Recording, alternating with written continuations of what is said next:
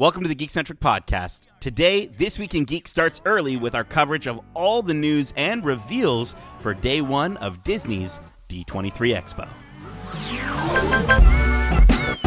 Love ya.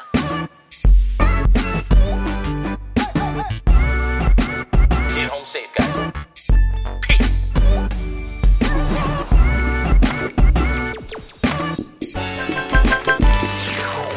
Hey, I'm Nate, and if you're joining us for the first time, well, we are Geek-Centric, a podcast celebrating the world of movies, TV shows, toys, collectibles, gaming, and all things geek-centric, and all things Disney for this D23 special event episode. Joining me for This Week in Geek, we have my fellow Mouseketeers, of course, Darcy, the Dank Duck Hudson. Nice, I love it. Donald's my favorite. Right? And there's so many wonderful memes of Donald just, on the he's enjoyed the well, what would ducks enjoy? That's I guess weed. I don't know. Duckweed. I'm pretty sure duckweed's a pond thing. Yeah, that makes sense to me. Duckweed. Ooh. Put some pants on, Darce. Yeah, put some pants on. Yeah, dude, you're Donald Ducking it over there. I swear to God, I'm not. I'm wearing pants. Yeah. No, he's not. Listeners, he's definitely not. We also have Justin the Jafar Lawrence. That's so funny. People used to call me Jafar in high school. Racist. Justin, this is a Disney related episode. You're gonna have to keep the. Oh my gosh! All right, we're not off to the best start here, but let's keep going here. Rounding out my crew of Musketeers. Hopefully, he'll be a little more civil. We have Kevin's a girl, Hudson. Wait, what? It's from the Pixar movie for that one. Yeah, Kevin. The bird from Up. The bird from Up. Oh, okay. Sorry. Okay, that was fine. That was okay. All right. I don't listen. You'll allow it. That big goofy bird now. Jeez. Yeah. Oh my gosh! All of our listeners, if we've already lost our parents and their kids, we've now just lost our hardcore Pixar fandom. Thanks a lot, Kevin. But as mentioned, we're going to be covering all the highlights and reveals from day one of D23 Expo, which is going on this weekend at the Anaheim Convention Center, which, Darcy, we actually had a chance to visit, and you were telling me, off air about how weird it was just seeing Mickey standing in different spots, and we're like, that's where we stood, just like not that long ago. Well, I'm pretty sure we had a selfie where the Mickey statue's placed, so it's just like, it is. I've been there. I know exactly where things are laid out in my head. This is cool. Totally. And so that our listeners know how we're kind of going to lay out this episode, we're going to be kind of focusing on sort of the panels in the order that we were able to watch them at. Not everything was streamed, unfortunately, so we're kind of going off of some notes from around the Twitter and what have you. But the day kicked off with the Disney Legends panel, where we opened with a nice message from Walt himself, and then a hype reel of all things, D23 Disney parks, as they were celebrating the 100 years of wonder. We had the genie from Aladdin, calling out that they haven't been there for 3 years. James Monroe Iglehart, I think I'm pronouncing that right. I had the chance to see him on stage in Toronto. He is fantastic. He's super talented. He even slipped in a body yaddy yaddy into the song at one point.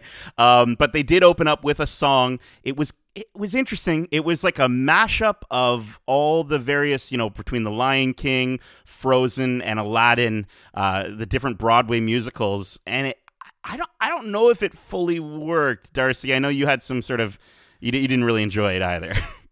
No, maybe it was the audio quality, because some of the streaming aspects did seem a bit, haphazard at times. But the quality or the music's, like the songs, did not line up at all, in my opinion. And when they're singing over each other for like each of the choruses, I had such a hard time focusing on what people were saying. It was so dissonant because they were all singing in different keys. I don't know. It was weird. Yeah, no, and Darcy, I think it might have been a bit rushed as well. Like, it definitely felt like maybe that idea was a little late in the production. So I all of these folks are so talented that it just sort of was a little mind-blowing to me that didn't turn out to be phenomenal, but I think it was maybe an overall production issue, with how it was made. Bob Paycheck, Chapek came out on stage, and Disney's CEO came in to introduce the Legends panel, and started introducing it pretty nicely. And then on the stream we were watching, we got interrupted by Brie Larson and Elijah Allen Blitz coming in to promote their new short film, Remembering, on Disney Plus. They talked about dolphins and waterfalls and things coming through your iPads. I don't know, Justin. What did you think of the production of the stream today? I think the stream itself was a little. I think just a little bit more planning could have made the streaming portion of D23, a little bit more successful, and made it its own special sort of thing for those who couldn't be there, that could enjoy it from home and understand what was going on and where they were and stuff like that.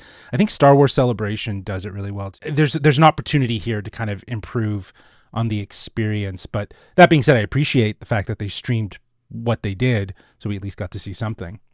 Totally. I think it's really disappointing because this isn't like something that happened at the, they had to throw it together like this because a pandemic started and they were scrambling.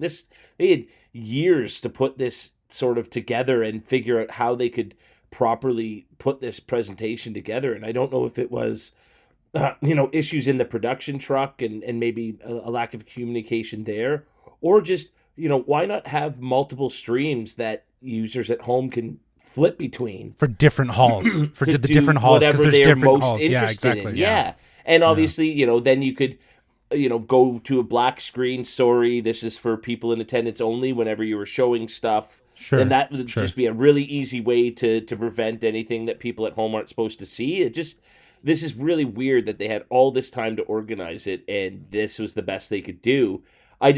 Disney does so much right. Anything online is just miles behind where it should be when it comes to Disney, be it booking park reservations, anything like that. They just seem to struggle with the online format so much, which, makes the fact that at least their streaming service, Disney Plus is thank God it's good. Because if it was anything like the presentation today or a lot of their online content, it would have flopped hard a long time ago.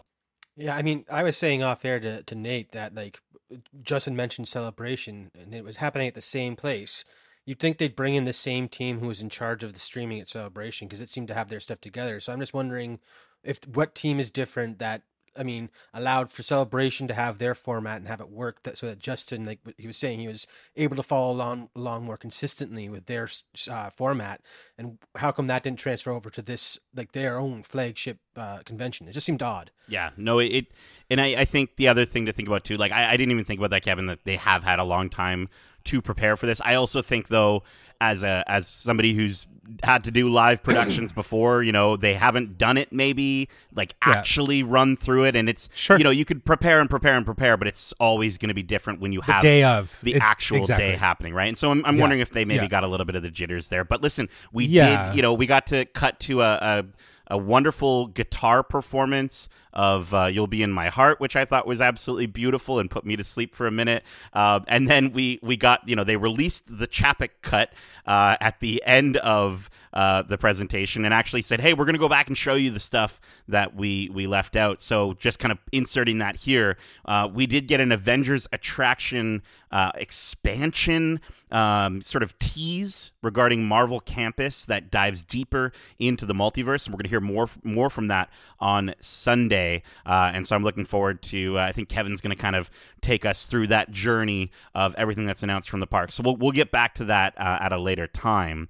But we had all the characters come out on stage, and by the time we got to see it, it sort of felt like the party had sort of ended, and there's just a bunch of characters on stage now randomly. But they celebrated the Disney Ambassador Program, which is absolutely fantastic. They had the first Disney ambassadors in attendance with them.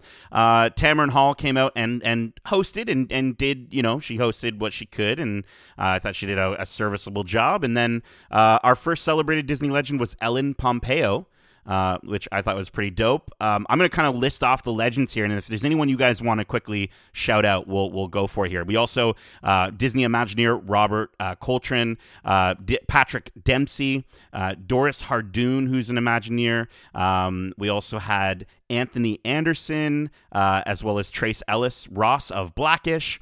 Rob Foster's daughter, Debbie Swinson, came out and accepted on his behalf, and he's the guy that actually secretly bought all the property for Disney World, and so he was a very important person within the Disney World expansion. Chris Monton, who curated and worked with all the musicians to create Disney music, was accepted as well as Jonathan Groff, Kristen Bell, and Josh Gad, as well as Adele Dazeem. Idina Menzel, and then Don Hahn was not available, unfortunately, but they ended with a really loving acceptance speech from Derek Bozeman for Chadwick Boseman. So, guys, is there anyone out of that big list that I just named, anyone that you want to kind of shout out and talk about their acceptance speech for becoming a Disney legend? Chadwick's, I think his was, I love that they left it to the end. It wasn't necessarily as emotional as I would have anticipated. I think his brother has some experience with public speaking. He was captivating, but I also think he was a little nervous too, to a certain degree. Sure. He kept kind of finding his eye line over to his family. I think that helped him to stay grounded and remind him what he was doing there and who he was honoring. It just allowed him to stay connected so that he could properly share his thoughts. And yeah, it was great to see that him being inducted in this Legends program. He impacted Disney huge with the introduction of T'Challa and Black Panther, and that movie really does set the bar expectations of what a hero is, right? And he's just such a person who very much his own personality was T'Challa, right? So I think that's very much what inducting him into this Disney Legends is to celebrate, is that he was wholeheartedly T'Challa. Yeah, Darcy, how about yourself?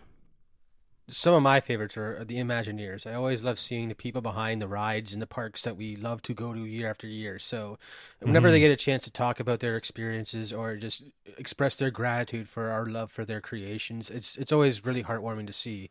And again, those are probably my favorite ones because Robert Coltrane said that, they're usually hiding behind the curtain, and he seemed very nervous and was very upfront about that. And again, without those guys, we wouldn't have the parks that we love today. So it's and really the memories, cool to hear them talk. Yeah, and the memories, right? Like they play a huge part in those memories that we have with those parks, right? So I will shout out the Grey's Anatomy, Ellen Pompeo and Patrick. You're a big Dempsey. Grey's fan, eh? My wife got me hooked on it, so it's I've watched it twice through, and that's a lot of episodes. so it's medical drama soap opera. It's enthralling. It's a good thing to just turn your brain off. You don't need to think too much about it. So I'll shout out Chris Monton, who helped curate and work with all the different musicians to create Disney music. I love that he talked about talking to Phil Collins on the phone. Over the phone, creating the soundtrack for Tarzan and I'll Be in Your Heart.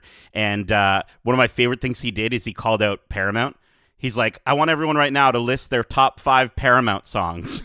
It's you can't do it. You can't do it, right? You can name your top 5 Disney songs. But I just love that. I thought it was such a great sort of little cheeky thing. But I also wanted to call out Kristen Bell, who apologized for, to all the parents for having to hear the soundtrack to Frozen a billion times. The fact that she dressed up as Bob Iger for her 7th birthday is absolutely phenomenal. And Josh Gad, getting to hear at the end of his speech, he had a really wonderfully hilarious speech of just he's like, I peaked at 41. There's nothing else for me to live for. I'm good. I'm now a Disney legend. And then I also love how he talked about the fact that he applied to be a Jungle Cruise skipper when he was 18, and then he was denied. And so he's like, I just want to quickly request that the Disney recruiter who denied me at age 18 of becoming a Jungle Cruise skipper, please update my resume to say Disney legend, Josh Gad. And it was just such a good drop the mic moment. He's so funny. I'm so happy that all these wonderful folks got a chance to become Disney legends. Let's move on here. That panel, like with any awards show, went extremely long, way longer than it needed to, essentially. I think they were a bit delayed as well. I don't know what happened. Anytime you have speeches, it's hard to obviously figure out that timing, but it wrapped about like 30 or 40 minutes late. But they did wrap with the cast of Encanto, obviously singing "We Don't Talk About Bruno." And that's, everyone was... It was fine. Everyone's still talking about Bruno, but he doesn't want to be talked about. Like, he doesn't want to be talked about. Just stop talking about him. It's fine. We don't need to talk about him anymore. It's a good song, but it's like, I don't know. If it didn't sound good on that stage. I'll just say that. And I think those folks, again, are incredibly talented musicians and vocalists, but something about that sound mixing was not working. Now, we did get a chance then to switch to another stream, which, again, Kevin, you bring up the idea of like, why did they not have this more organized? Or if they did want to do separate streams, how was that not communicated a little bit better? Because we were sitting there in our main stream just like, okay, where's the Marvel Games panel? It's about to start. And then we had to switch over to a completely different stream. So we actually got a chance to tune into the Marvel and Disney Games panel hosted by Blessing Adeyoye Jr. of Kind of Funny. Shout out to Blessing, did a phenomenal job. And I'm going to be pulling all this information from Adam Bankhurst at IGN, who did a wonderful write-up if you want to get a good visual recap of all the things after we talk about them. And we'll link that in the description. Now, I want to start off with Tron Identity. It's a new visual novel adventure from Bithell Games. Thomas Was Alone. And I'll tell you this. This, obviously, teaser really doesn't do too much. It's like 30 seconds of like a little Tron disc unlocking itself.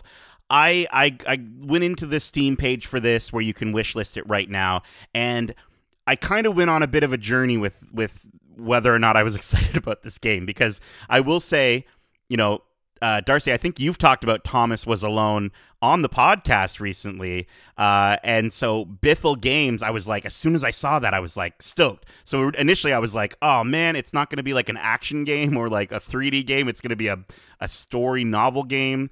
But then I saw Bithell Games. Darcy, what are your thoughts on Tron Identity? Again, I wasn't that excited when I heard a Tron game, and it wasn't until I saw the Bithell Games name attached to it. A lot of their games are really good at telling compelling stories with really engaging characters. I mean, Thomas Was Alone is the one I most recently played and loved the most, because a collection of rectangles that are just different by color and size, and they managed to invest such a loving character to each of them that you fall in love with pixels on a screen. So I can't wait to see what they do with some more like a meaty story like Tron, because it is a really cool universe to explore more. So I am looking forward to their take on it.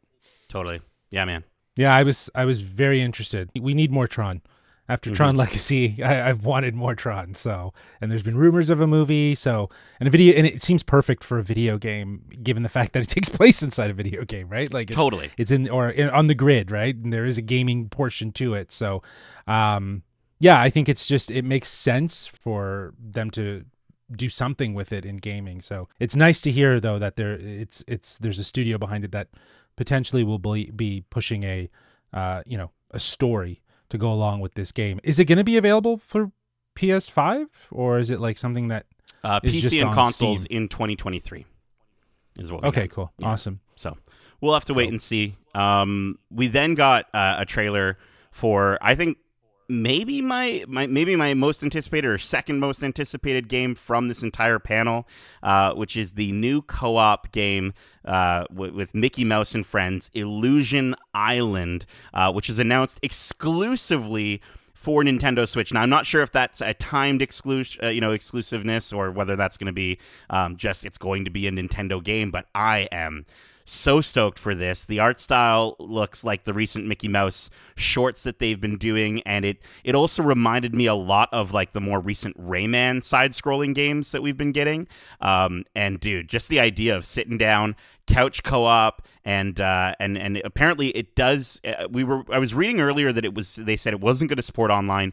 It does support online and local split screen co-op. So I am super stoked to be playing this with the Geek-Centric gang. I definitely want to be. I think I want to be Goofy. I'm pretty sure I want to be Goofy. I'm pretty goofy. Oh, bud. we'll fight on We'll this fight one. over Goofy, yeah. But this one does look really fun, and I'll be Minnie. I don't care. Just I want in on this one when we do the group play. Yeah, I feel like Minnie's going to probably be one of the more powerful characters. I don't know. I feel like she's got, looking at her moves in the trailer, it just, I don't know, it looks fantastic. It just looks so clean too. Like, I'm stoked about how like it looks like the cartoon, and I love when games have been doing that recently, especially with like the South Park stuff, and where you walk by it and you're like, are you watching a cartoon right now? All I can say is dibs on Donald. There you go. I mean, you already got the pants off, so. Now we're not doing same couch split screen if you're going pants. You're going pants. If you're going, yeah, he's going full Donald. He's going full Donald. We can't play co-op.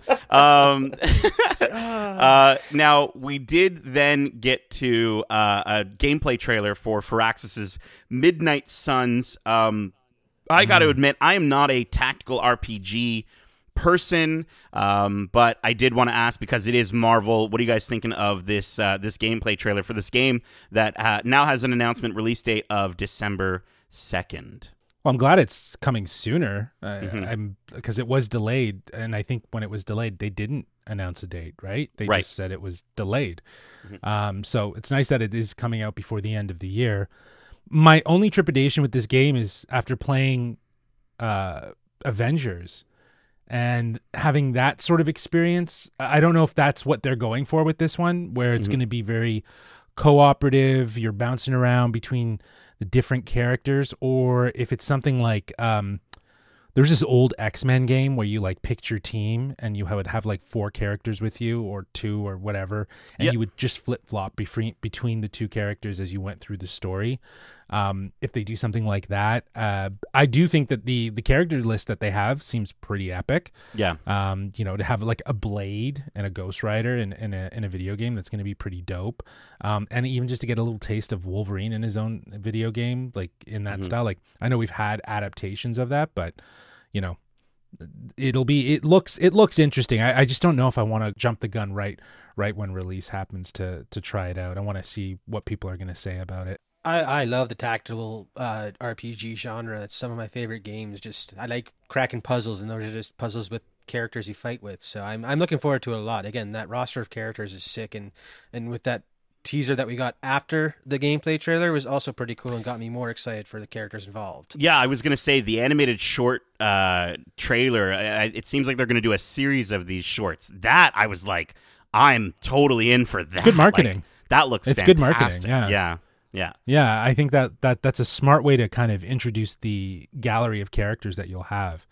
Now, they also gave Marvel Snap an October 18th official launch. I will tell you, I have been playing Marvel Snap, and as much as I'm not like a tactical RPG person necessarily, card games can sometimes pull me in, and this is kind of like, if Midnight Suns is Marvel's XCOM, this is Marvel's Hearthstone, and I am really digging it. I'm playing the beta right now that I had to create a fake like Brazilian Apple ID just to download, and I did it. It's very easy to do if you want to look it up. And I managed to download the game and start playing it, and dude, it is so much fun.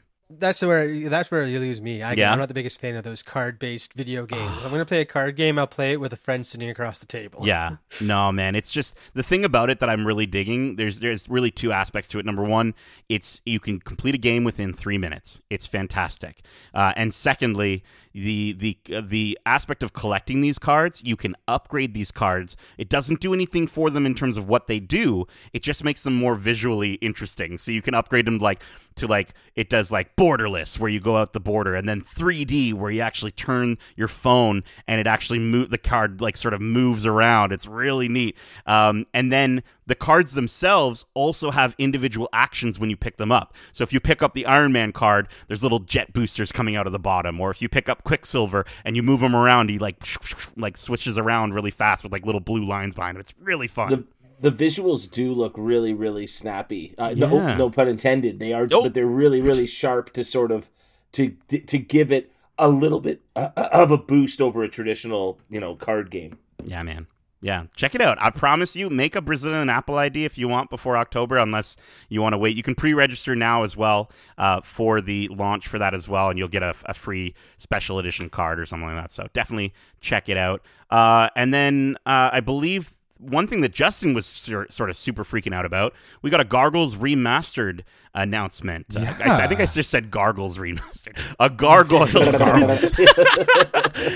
We got a Gargoyles Remastered announcement. Justin, what did you think of Gargoyles Remastered? Well, I remember this game being an SNES game, right? So I feel like if it's the same game that I'm thinking of, it was friggin' difficult. Mm-hmm. So it'd be interesting to see. I feel like this remastered version is very similar to I believe it was Aladdin and Lion King that they re-released for the Switch and other consoles as well. So I like that they're digging back into their retro game packs and saying, hey, why don't we just bring this back, because it did have an audience. I think it'll do well. Yeah, totally. When they were making the announcement, they didn't show the any of the new remastered footage, did they? They just sort of showed the original. They said stuff. original gameplay and that stuff, in that the trailer there. I'm super stoked, and like you said, the original game was really hard, and I remember the original Lion King game being super hard too, and a lot of that had to do with the confines of the system they're on now. So this remastering, it's a perfect time to deal with side scrollers are kind of getting a resurgence in popularity. This is the perfect time to bring back a game that they can polish off and make easier to play while still bring back all those memories of the people who did play it when they were younger. Yeah, exactly. And it was Sega. It was a Sega game. Sega Genesis. My cousin had it. Now it's all coming back to me. And I believe in this article on IGN they say it's one of the early projects of Giacchino. It's one of So I think that's so funny that he worked Full on circle. That if we ever get to chat with him again, I'll just be like, dude, your work on Gargoyles was incredible. Gargles. Just don't call it it's always Gargles. called Gargles. Yeah, don't call it Gargles. Giacchino. We're going to talk about Gargles. Yeah. Hey there, Michael Giacchino. You did Gargles. Okay. Now, we also got another look at Disney Speedstorm, which is done by Gameloft. It's going to be coming out. It says coming soon, but the trailer was really weird for it because it was like coming soon, and then it was like, and coming soon. It's like, wait, what's coming soon? And so I guess what they were doing was they showed off the game, but then they also announced that Sully, Mike Wazowski, Celia May, and Randall will be joining with a new Monsters Inc. inspired racetrack called The Factory. The cinematic for this game looked incredible. Looked the gameplay great. looks fine. I'm a little worried about the fact that it's Gameloft. Because if for anyone who knows Gameloft is notorious for normally developing games that are kind of they aspire to be the games you love, and for a cheaper price, or sometimes free, and they never quite hit that, unfortunately. So I'm interested, but I'm going to temper my expectations. Yeah, I mean, especially with the Mario Kart DLC pass going on right now, where they're basically doubling the size of the game over the next year or so. There's going to be a hard competitor for any other racing game, especially one from a company with the reputation that you just mentioned. I'm also very worried, while also kind of interested. Yeah, totally. Now the panel ended with a very. We'll talk about there was something awesome that it ended with, but it actually ended. The last thing we got to see was really such a mid-announcement Marvel World of Heroes by Pokemon Go developer Niantic, where you can go fight people in the street and punch them and I don't know, become Marvel heroes all over the world. So that's interesting. You can pre-register now if you want to try that out. I don't know if that's going to be something I want to check out. But what I really want to talk about is Amy Hennig and Skydance New Media showed off a tease for their new game with Marvel, which is a Captain America and Black Panther story set in World War II, which is absolutely phenomenal. The game is currently untitled, but it promises to feature 4 playable heroes: a young Steve Rogers, aka Captain America, a Zuri, who is T'Challa's grandfather, and the World War II era Black Panther, Gabriel Jones, a U.S. soldier and member of the Howling Commandos, and Nanali, leader of the fledgling Wakandan spy network.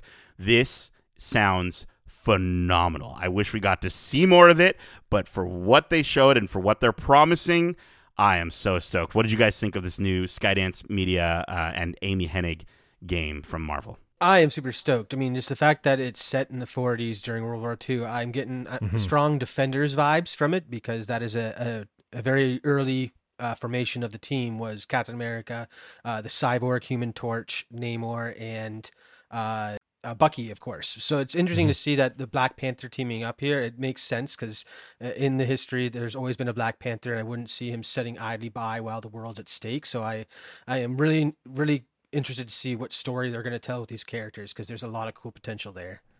Yeah, and I think that if those characters that you mentioned, the idea of a team superhero group made up of like retro vintage even heroes, I think that's awesome. I think we'll see them in a sequel, and I think this one will probably stay relatively focused on Steve Rogers and this version of Black Panther.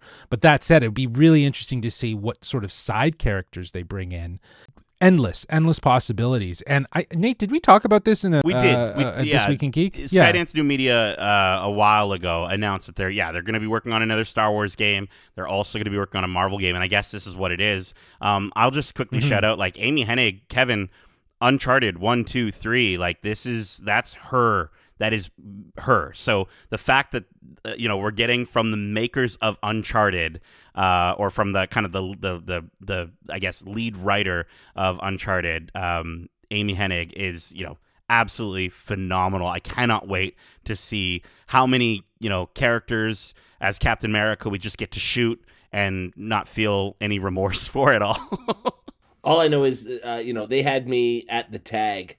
King, Captain, Soldier, Spy. Like, so that's sick. So badass. Yeah, I was in right there. Well, that was the Marvel Games panel. And then for, the rest of the evening, we sort of got a little bit of a break. And then we moved on to the Disney and Pixar Studio Showcase for day one. And for this news, it's going to be a little bit haphazard for us. We didn't get to watch the actual panel, but we did get to see it, sort of little things dropping throughout the day. I want to quickly mention just 2 things that sort of popped out super early. Lorcana, the trading game, or Lorcana, the TCG coming from Disney. This is their sort of, I guess, attempt at Pokemon and Magic the Gathering, and I am so excited. And Darcy, I know you said you're not into the card games necessarily, but are you stoked to be collecting more cardboard with art? Excuse me, I said I play card games with friends sitting across the table. Oh, right. I love Magic. I've got binders full of that, and I play regularly, semi-regularly. Perfect. So I will wholeheartedly be buying these cards, and if the game is good, I'm down to play too. Yeah. Okay. Sweet deal. Yeah, man. Well, listen, I'm interested to see what holos they have and how they do rare cards, and they're gonna start doing things like park exclusive Lorcana cards. So that's gonna be quite a wonderful thing to collect. Kevin, you're making a face there. Are you gonna collect Lorcana with us? Are you gonna become a Lorcana boy? No, I haven't collected something like this since the original Pokemon cards. Yeah. But this just seems like it could be my cup of tea. Oh no. No, what are they doing to me? I'm so stoked. And then you got me like, park exclusives. Now I have to be in on this. It's gonna happen. It's gonna happen. We're gonna go nuts for it. I cannot wait. And then Justin, you put into the Discord, you actually popped in the Splash Mountain makeover image from D23. They had sort of a model or a mock-up that they made. Let's quickly talk about that. I think that looks pretty fantastic so far. It looks, from some of the concept art that we were seeing, it looks a lot brighter. They've got, apparently there's going to be a new restaurant that's kind of a Tiana's Palace theme, where they're going to sell special sauces and spices. And dude, I'm like, Oh my gosh, sauces and spices. It's gonna be Louisiana. It's gonna be amazing. Yeah, it's gonna be Louisiana cuisine style, right? Yeah. Like it's gonna definitely be a vibe, and I think again this might be something that even though it's on display at the expo, I think there's going to be a lot more visuals that we're going to have to see come Sunday when we're talking about the parks. But even just to see little hints of this, it's pretty cool. And I think this was something else we talked about. I don't think this is necessarily a surprise that they are revamping Splash Mountain into a Princess and the Frog themed ride, which I think you and Kevin talked about on a This Week in Geek, if I'm not mistaken. We totally did. Yeah, but we didn't know about Eudora's Chic Boutique featuring Tiana's gourmet secrets. I'm just so stoked, man. I'm stoked for Tiana's Bayou Adventure, and I cannot wait to see. And I'm calling it yet again, beignet scents being sprayed into the air at a certain section of the ride. I guarantee it'll happen. They're gonna sell them somewhere. You're gonna be able to get physical beignets. Like if they're revamping that whole area with a restaurant and a shop and everything, I think they'd be foolish not to. But I think at least the piped in scents would certainly make sense at some point on the ride. Yeah, totally. So shout out to Eric Voss, who kind of helped us gather all this information as he was on the inside during the panel. And the first thing that they actually got to see was some exclusive footage of Haunted Mansion. We don't have any description for the footage. I tried looking it up. I couldn't find any, but they did announce the cast for Haunted Mansion: Owen Wilson, Rosario Dawson, Lakeith Stanfield, Danny DeVito, Winona Ryder, Dan Levy, Hassan Minaj, Jared Leto, and Jamie Lee Curtis, who rode in on a Haunted Mansion chair. Kevin, call it a doom buggy. Oh, sorry, call it what the it is, doom please. buggy. I'm reading. This is from Eric Voss. Okay, he must have been quickly typing things in. He knows better. Kevin, what are your thoughts on this cast for the new Haunted Mansion movie? Dude, anything Haunted Mansion is my absolute jam. Yeah. And so the fact that a cast like this has been assembled, it's going to be a billion times better than the Eddie Murphy atrocity. We don't talk about that one. Yeah. No, I couldn't be more excited for this movie. And yeah, the cast, I think it's going to be a hell of a lot of fun. Yeah, definitely. It's going to be a spooky ride. I'm just excited to see photo how they implement, some of the I hope the stuff from the ride. You know what I mean? Like, I think that's that's going to be the best part. I never saw the Eddie Murphy one, so I don't know if they did that in that one, but I hope they do that in this one. I'm looking forward to it. I'm not sure if they'll go the route that they did in the comics. So with the Disney line Kingdom Keepers, they release kind of mini-series based on rides. There's been a Tiki Room one and, of course, a Haunted Mansion one that I really enjoyed. And it was about a boy dealing with the loss of his grandfather and then finding out that his grandfather is trapped in this magical mansion. Oh, wow. Where ghosts reside. And so we see, the hitchhiking ghosts make an appearance in the comic, and Pickwick, the chandelier ghost, is there. So if it's anything like the comics, they're going to find ways to definitely allude to the ride and still tell a really cool story. Darcy, your knowledge of comics never ceases to amaze me. I had no idea there were freaking Disney comics based on rides. I got to check those out for sure. That sounds amazing. Oh yeah, they're great little miniseries and well written. Very so cool. Definitely worth a read. Dope. I'm digging that Disney's very committed to telling stories in and around their rides to like materialize them as part of the storytelling. I see what you did there. Materialize. Yeah, materialize. You got it, right? Yeah, you got it. wow. I will say the photo of Jamie Lee Curtis in this dune buggy does look awfully familiar to Xavier. So at first glance, I thought they were announcing Xavier. Jamie Lee Curtis cast as Xavier. That Wow. would be something. That would be something. But I clued in after I saw. I read the post. Justin, for the Marvel when the Marvel panel happens, you have to retweet this picture of Jamie Lee Curtis and be like, cast as. That's incredible. Okay, let's keep going here. A Lion King prequel movie was announced titled Mufasa: The Lion King and will release Forever. in 2024. Disney has revealed the Lion King prequel film to be released in 2024. The prequel will reportedly explore the mythology of the characters, including Mufasa's origin story, and Barry Jenkins of Moonlight is attached to direct. We also have Kelvin Harrison Jr. and Aaron Pierre are set to lead the voice cast. Pierre will play Mufasa, while Harrison Jr. is playing Taka. Jenkins and Pierre previously worked together on the Amazon series The Underground Railroad, and the movie will be in a live-action style created through photorealistic animation and computer-generated imagery that we've seen before with the quote-unquote live-action version of The Lion King. Let's just jump right into it. What are our thoughts on Mufasa, The Lion King? Well, we're wrapping up our review for Pinocchio, and a live action retelling of a story that already took place, and we already got our version of Lion King. It's interesting now that we're getting a new story. Now we're getting some more of that originality that we've been wanting, with taking the stories a little bit further in the live action capacity. So Barry Jenkins he's a solid director and filmmaker. I think Moonlight is very much proof of that. I'm excited to see what he's going to do with this. And totally.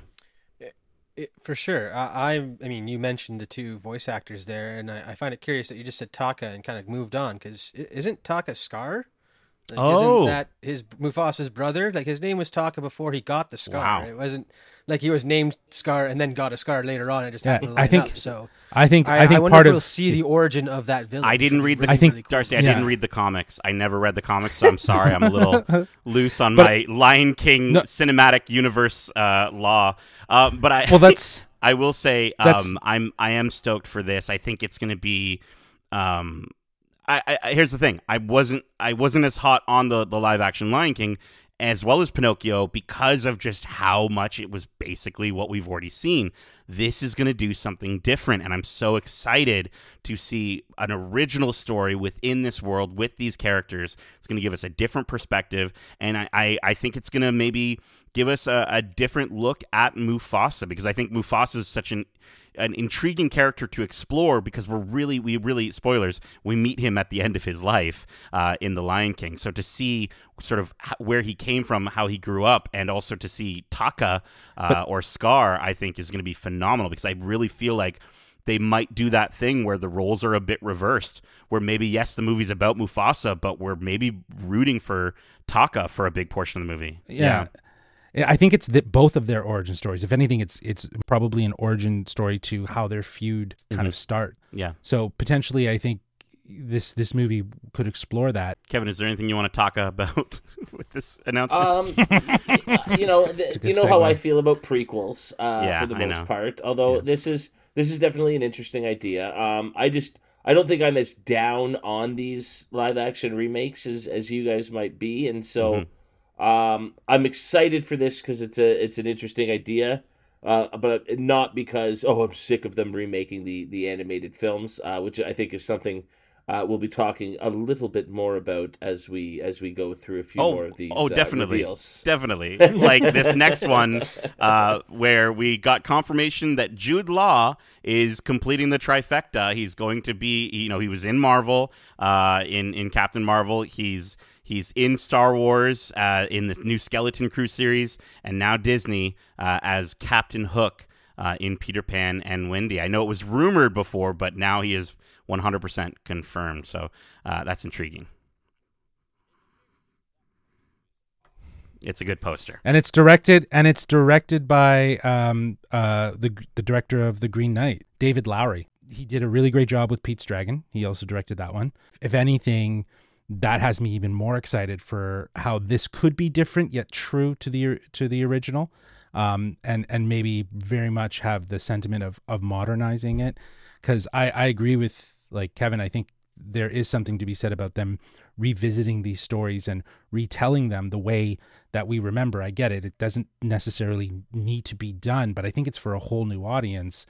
And, this one feels like it could very much strike that chord of feeling fresh and new for both new audiences and those who love the original. Hearing live action Peter Pan, I'm super excited. Peter Pan was one of my favorite cartoons growing up, but not only that, I also loved Hook, which was already a live action retelling of the tale. So I think with this one, it'd be really cool to see not only homages to or retelling of that original story, but maybe get some of those, Hook elements to it and connect that to it as well, because that is also a beloved movie from our childhood. So big hopes for this one. Oh yeah, well we'll have to wait until 2023 to see if it gets its hooks in us. But let's maybe shift sails here. I think there was another live action thing that was announced that takes place under the sea, but we're actually gonna save that for our trailer time. So Kevin, do you have the banjo?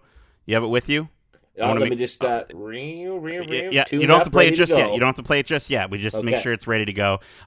Because I did also want to mention we got some stuff from Pixar. Pixar's Elemental is coming June 2023. We got a confirmation there. Attendees at the Expo got to see an in-work progression animation and some art introducing the lead characters, Ember and Wade, which is fantastic. Like Wade, you know how like you wade in the ocean. They're going to be a romantic couple composed of fire and water. I'm stoked for Elemental. I know we've talked about the announcement of the movie previously. Is there anything you guys want to mention about Elemental? Just at that poster, the artwork looks a lot like some of the early artworks from more other Pixar movies we've seen. So I'm really looking forward to seeing that style fully explored in this movie. So yeah, it looks cool. Very cool. Yeah. On a very basic level, it does seem like that sort of traditional Pixar idea where they take something very simple and expand it into a much larger world. And so it might be neat to get almost back to the roots of that style of Pixar storytelling. Mm-hmm. I'm excited to see Socks in the directing chair. Yeah. So it'll be interesting to see what he's able to do, because he's worked with Pixar for quite a while. So I love that Pixar is really trying to open that chair to those who have been there for a really long time, and just they really want to tell stories that mean something to them. And I think Peter Sohn has worked at Pixar for quite some time. So it's great that he's able to step into the director's chair and make this movie. Yeah, and that poster, I mean, I think Megan, who didn't get the opportunity to sit with us, but was following along with the news, and she was just saying, there we go, another art book for the shelf. She's gonna pick that one up.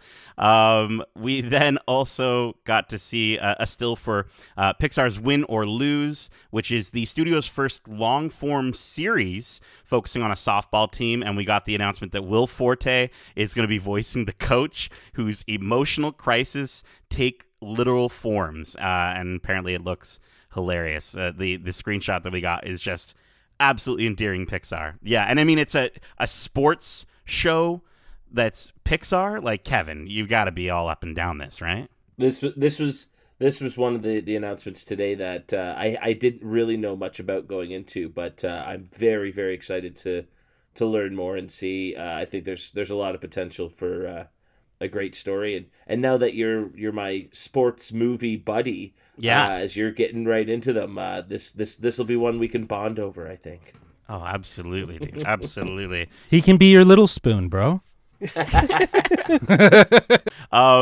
Pixar also announced their next project in the studio's pipeline coming spring 2024, Pixar's Elio, in which a kid from Earth accidentally becomes the leader of an alien federation, which that storyline to me felt very Sony animation, more so, or even maybe something from like DreamWorks kind of thing. Like, it felt very it just didn't it sounds unoriginal for Pixar, but I know that they're going to be able to make it something super fun and original. And then Amy Poehler came out onto the stage to announce, and this was huge. I was like, I couldn't believe it. I was not expecting this. Inside Out 2 coming summer 2024, which takes place in Riley's teenage head, where new emotions are going to start to show up, which is so smart. It's so incredible. I'm so excited for Inside Out 2.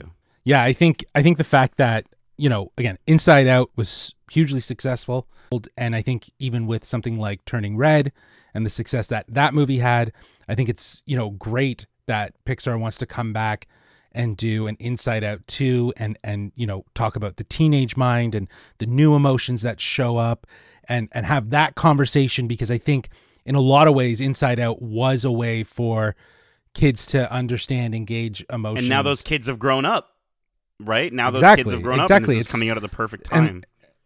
Exactly. So I feel like, timing is everything, and I think that this is really intelligently timed to really hit the audience. Yeah, the one thing I'm worried about when you say new emotions, though, is what happens to the emotions that don't make the cut. Because, I mean, we saw inside Riley's parents' heads, and they just had the straight 5. So what happens to those new emotions? Like, I'm worried, are we going to get another Bing Bong? Right. Well, I mean, maybe they'll be more suppressed, right? Like, I'm wondering if she maybe goes through a bit of like... They have different levels. Or if she goes through like an emo phase at one point and dyes her hair black and's got the jelly bracelets, and imagine Fear, but he's got like a comb over, and he's like really just scared of like the darkest, most, emo things. Would be really fun. Yeah. And then Zootopia Plus was announced, a 6-episode anthology series coming to Disney Plus on November 9th from Disney Animation Studios. And apparently there's going to be one episode where it's about a sloth couple arriving at a restaurant right before closing. Now, Kevin, I know you worked at a restaurant. Did you ever have a sloth couple show up right before closing and you're just like, come on? Once a week. I'm really intrigued. It looks like a lot of fun. It looks like there's like a weasel that like wins the lottery at some point or something like that. There's like a dancing, I think, who is that? That's like the leopard from Zootopia, along with like the ox. I can't remember their names, but dude, that looks it looks like a lot of fun. Well, I feel like this is sort of what you wanted with Raya and the Last Dragon. It is what I wanted. Is an anthology, an anthology series that explores a little bit more of the worlds, right? And I think, again, we were introduced to it. We didn't really spend too much time in the city. We got introduced to a lot of different characters, and I think what's nice about this is that it at least opens up that world that much more. Mm-hmm. So it's a smart way to look at your stories and how you can extend them. Yeah. Zootopia is probably my favorite Disney animated movie since at least Big Hero 6, if not since Tangled. So I'm super excited to get back to this world and see what else can happen there.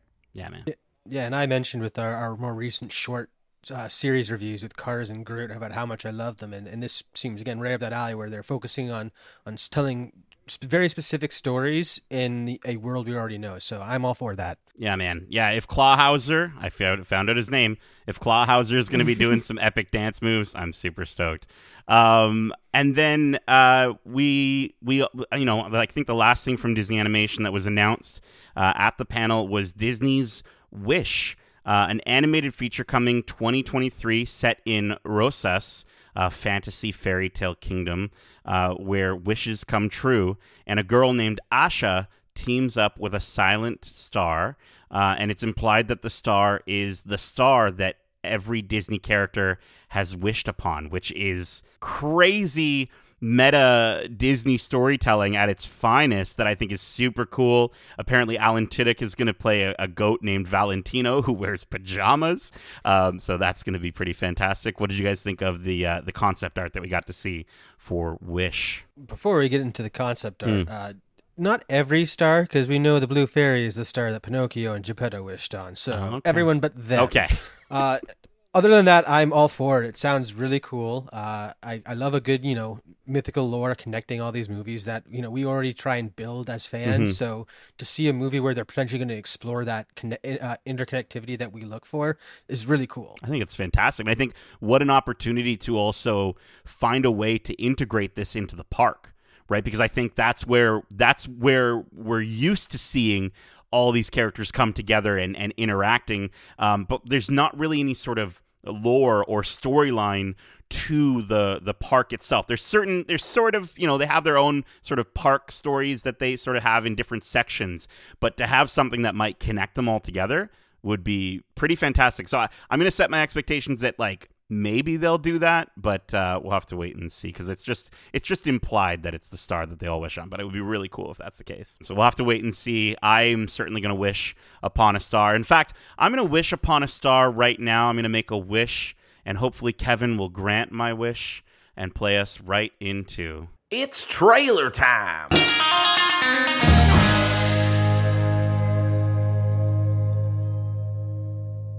All right, so we actually got 3 trailers out of this panel today, and we're going to talk about all 3 of them. First one was actually for something that we got a teaser for already back in January, but this one was the first official full trailer for Hocus Pocus 2, directed by Anne Fletcher.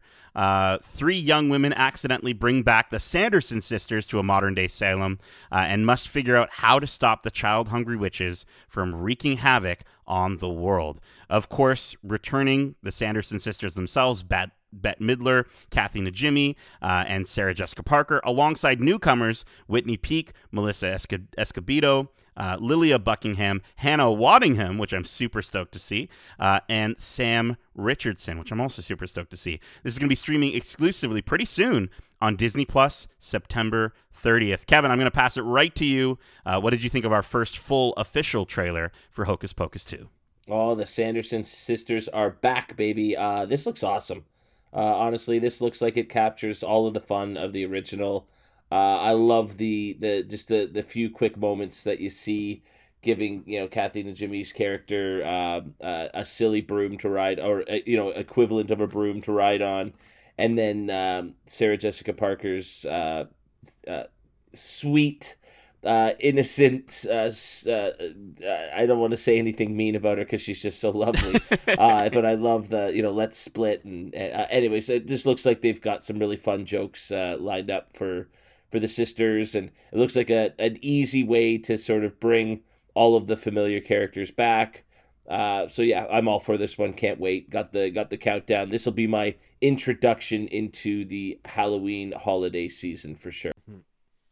Yeah, I loved it. I mean, I'm a recent addition to the Hocus Pocus fandom. I never watched it growing up. I wasn't the biggest fan of scary movies or Halloween themed movies, just because I was a bit of a chicken. But after watching the first one, I instantly fell in love with these characters, and seeing this trailer, it looks like no time has passed at all for them stepping into these shoes. So I'm really looking forward to more adventures with these familiar faces. And again, seeing Billy's grave at the end there, and he's a good zombie. You feel so bad for the guy again already. So I love it. I like seeing Mary Sanderson on the hoverboard, the hover shoes or whatever. Like, I love that they're bringing them into the modern 2 times. Roombas. They're because they were using Roombas to fly. Because she rides a vacuum in the first one because they don't have any brooms, and so that's why they've updated it. And so now she's got it's a great little bit. So good. I honestly have barely sort of seen parts of the first one. I haven't really watched enough of it, so I'm gonna have to jump in. I already gave you crap last time we talked about that, so I'm really hoping you're gonna watch the original. Yeah, it'll be a back to back. It'll be the same thing I did with Ghostbusters. This looks kind of like what I predicted from when we were talking about the teaser of, like, I feel like it might be a Force Awakens style movie where they go from being sort of the antagonists to working alongside the younger girls, and instead of like taking their souls from them or whatever, they pass on their powers. I feel like there's a bigger bad at play it's gonna come back maybe from their past. Maybe that woman we saw talking to them on their 16th birthday might come back, and so I think that would be pretty cool. I love flashbacks. I'm always a huge fan of flashbacks, and I'm a huge fan of Sam Richardson and Hannah Waddingham, and obviously with Ted Lasso and their characters there were so good, and I think his character of Gilbert getting more screen time than I originally thought, based on the teaser trailer that we got back in June. I am so for it. I'm actually really excited for this now.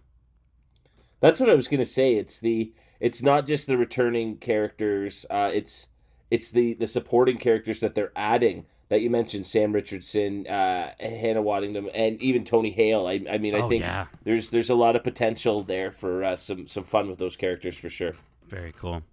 The next trailer that we got was for a sequel to Enchanted called Disenchanted. This is directed by Adam Shankman. 10 years after her happily ever after, Giselle questions her happiness, inadvertently turning the lives of those in the real world and Andalasia upside down in the process. This is starring Amy Adams, Patrick Dempsey, Adele Dazeem, Idina Menzel. I'm going to say it every time.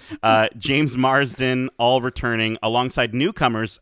I'm so stoked to say Maya Rudolph is going to be in this movie as well. Yvette Nicole Brown, Oscar Nunez, and Jamie Mays. This is streaming exclusively this year on Disney Plus, November 24th. What a lovely treat to find out that we're going to get this movie this year when so many people didn't even know it existed up until earlier today.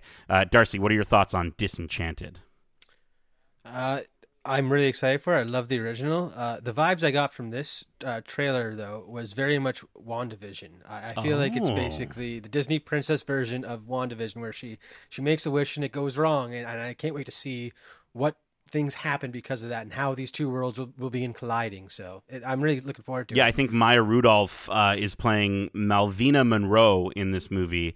I think Malvina is going to secretly grant Giselle the ability to start making wishes, but it's got an Ursula effect where it starts giving, maybe Malvina then takes over Giselle's body, because we do hear that bell at the end of the trailer rings, and then Giselle's voice is completely different. And then even at the end of the trailer when she says wicked good, it's completely different. That's kind of my theory on it. I don't know what you guys think. Yeah, it's certainly the idea of be careful what you wish for. Yeah. I just think, this will be such a fun opportunity to go back and watch the original, which I haven't watched, since it came out. I can't believe 15 years ago. What? So Wow. That's going to be cool. I don't think Sarah's ever seen the original, so we'll definitely do, much like you're going to do with Hocus Pocus, we'll do a nice back-to-backer. Exactly. Very nice. And I love that line that where she's like, that's not an adventure, that's a landfill. And she's just, Giselle's so innocent. Just a land filled with adventure. It's so well done. The writing's so good. And James Marsden is so good in the original, and he looks like he's right back at it here. He's so funny in that role. So I'm excited. I'm so glad to see that it looks like he'll be at least somewhat prominent in this one. Yeah, man. I'm a little upset that Kevin Lima, just because I'm a big Kevin Lima fan, didn't get a chance to come back to direct this one. Instead, we got Adam directing it. But I do think it's, it still looks hilarious. It still looks like a lot of fun.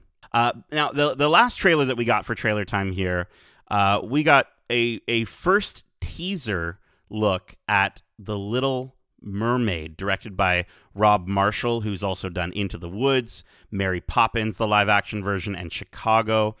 This is a live-action remake of the original Disney classic, where a young mermaid makes a deal with a sea witch, speaking of Ursula, to trade her beautiful voice for human legs so she can discover the world above and impress a prince. This is starring Halle Bailey, Daveed Diggs, Jacob Tremblay, Awkwafina, Jonah Hauer-King, Javier Bardem, and Melissa McCarthy as Ursula herself. And this is going to be coming out, I guess, 2023. We don't have a date yet for it. Justin, what are your first thoughts at our first look at The Little Mermaid? Again, we're coming off the heels of Pinocchio, and it was a retelling, and I'm okay if this is shot for shot the exact same thing of Little Mermaid, because even with this little teaser, I think it's telling you that it is going to be that. Rob Marshall, he has the filmmaking background similar to that of Robert Zemeckis, right? So it's fitting that these veteran filmmakers are stepping in to help retell or reimagine, however you want to look at it, the animated movies into live action that kind of follow the mold of, I think, what Favreau started with Jungle Book and continued with Lion King. Mm-hmm. I mean, you mentioned that based on the trailer, you think it'll be just another one of the shot for shot or close to remakes. And all I can say is I don't know how you can tell based on that trailer, because talk about a teaser. Oh my God, there's just so much time showing nothing, right? And I was almost a little disappointed that they didn't show us more, only because I can't believe how long we've been waiting for this. It's been over 3 years since we made our YouTube video celebrating The Little Mermaid with the Funko Pops, and we did that when they had announced the cast and they were starting production, And so it's crazy when you see they've announced Snow White today, and that's going to be out within, 2 years of that announcement. And here we are, well over 3 years. It'll be close to 4 years by the time this movie finally hits, screens. So it's just crazy how long it's been going. And then after all of this wait, we barely get a glimpse of anything. So I need more. I mean, Little Mermaid was my favorite animated film when I was young. I saw it 4 times in theaters, and so I'm very excited for this one. And so yeah, I'm just a little disappointed we didn't get to see just a bit more of this world. I wanted more than just that little part of this world. I will say though, for as little as we got, I thought it looked gorgeous. I think the waves looked gorgeous. I love the art direction they're going with Ariel's design. I love that she's more fish-like. I think that's phenomenal. I like that they're not afraid to go kind of, not that she looks gross herself, but like just sort of that underwater sort of, tentacly sort of fish look with scales, and they're not afraid to sort of really go realistic with it. And I think, Halle Bailey's version of Part of Your World, I'm not going to lie, it had me kind of it teared me up a little bit. Like it just made me really excited to hear the whole version. I just do hope that there's enough different in this movie. Give us different versions of the same story. Change things to the degree of Aladdin. Honestly, I thought that was such a great, after coming out of that movie and sort of feeling like, cool, now I've got 2 versions of the Aladdin story that I could check out. Give me that for Little Mermaid. I think they can pull it off. And I know we literally just said in the Pinocchio review, like, I should stop getting my hopes up, but my hopes are back up. I don't know what to tell you. I mean, building off what Kevin said in the shortness of this teaser, it has me concerned that they're still trying to figure out their animation. Because I mean, we talked about how in Pinocchio, how Figaro kind of looked very weird, and he was, as soon as he got wet, it looked odd. And she looked great swimming and everything like that, but when there was a long, still on her face as she's singing, looking up in the sun, the hair kind of started looking a bit weird to me, and I'm wondering if they're trying to figure out the physics for a lot of these underwater scenes when they're talking and not moving around and just being more static, because that's where these uncanny valleys will happen. I think swimming will probably be a lot easier for them, but yeah, when she's sitting on the rock, it doesn't quite look like she is underwater. Yeah, I totally She's just sitting in a room with a spotlight above her, and then the hair is all added in post. There's a disconnect somewhere, and I'm not sure if that's why we only got a teaser that long. And I love her braids. I just want to shout out, I'm just watching the trailer again. Like, I love her braids. I love that she's doing, again, they're doing enough with the design differently that gives me that glimpse of hope that maybe they'll do a little bit more with the narrative and the storyline to give us a little bit of a different story. But we'll have to wait and see. I'm sure she's going to be excellent in it. But there was so much we had a chance to talk about here. And that's just day one. There's stuff we missed as well. I'm sure you could find it all on Twitter and what have you. But that is just day one of D23 Expo. We hope you enjoyed this Week in Geek special edition episode. And if you did, be sure to subscribe to us wherever you like to subscribe to podcasts. And if you want to write into the show with your thoughts on any of the news that we talked about from D23 or anything we might have missed or your excitement for The Little Mermaid, well, Justin, I'm going to go ahead and just I'm going to send this dingle hopper. I'm going to throw this dingle hopper at you to catch, to be able to tell our audience how to find us. Well, they can reach us at wearegeekcentric@gmail.com. That's wearegeekcentric@gmail.com. Or they can reach out to us on Twitter at GeekcentricYT or on Instagram at wearegeekcentric. Keep in mind, we also have a ton of other episodes covering the latest and greatest shows and movies out now, as well as our interviews. For instance, we have interviews out with Mater himself, Larry the Cable Guy. We have an interview with Pinocchio's composer, speaking of Pinocchio, composer Alan Silvestri and songwriter Glenn Ballard. And we also have an interview out with Barbarian director Zach Kreger. So go check out those interviews, both on the podcast feed and on YouTube at youtube.com/geekcentric. We also have our spoiler-free reviews for Disney's Pinocchio and Disney and Pixar's Cars on the Road, which you can check out right now. I'm going to sing it every single time because that song is great.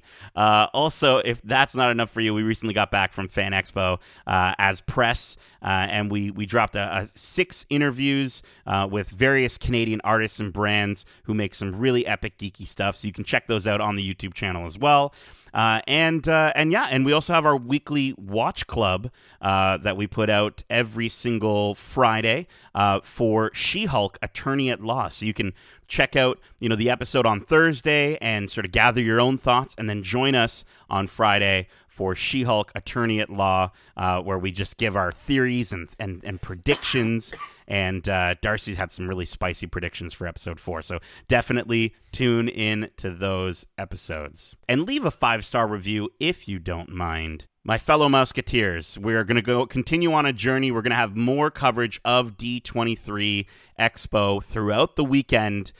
So we'll see what gets announced. I'm very excited for the Marvel panel. I'm very excited for the Disney Parks panel. And so we'll be covering all of that. Check out our socials to find out where and how and when you can find all that stuff. Darcy, Kevin, Justin, thank you so much for joining me for this D23 Expo episode. And as we say, love ya. Get home safe, guys. Laters. Peace.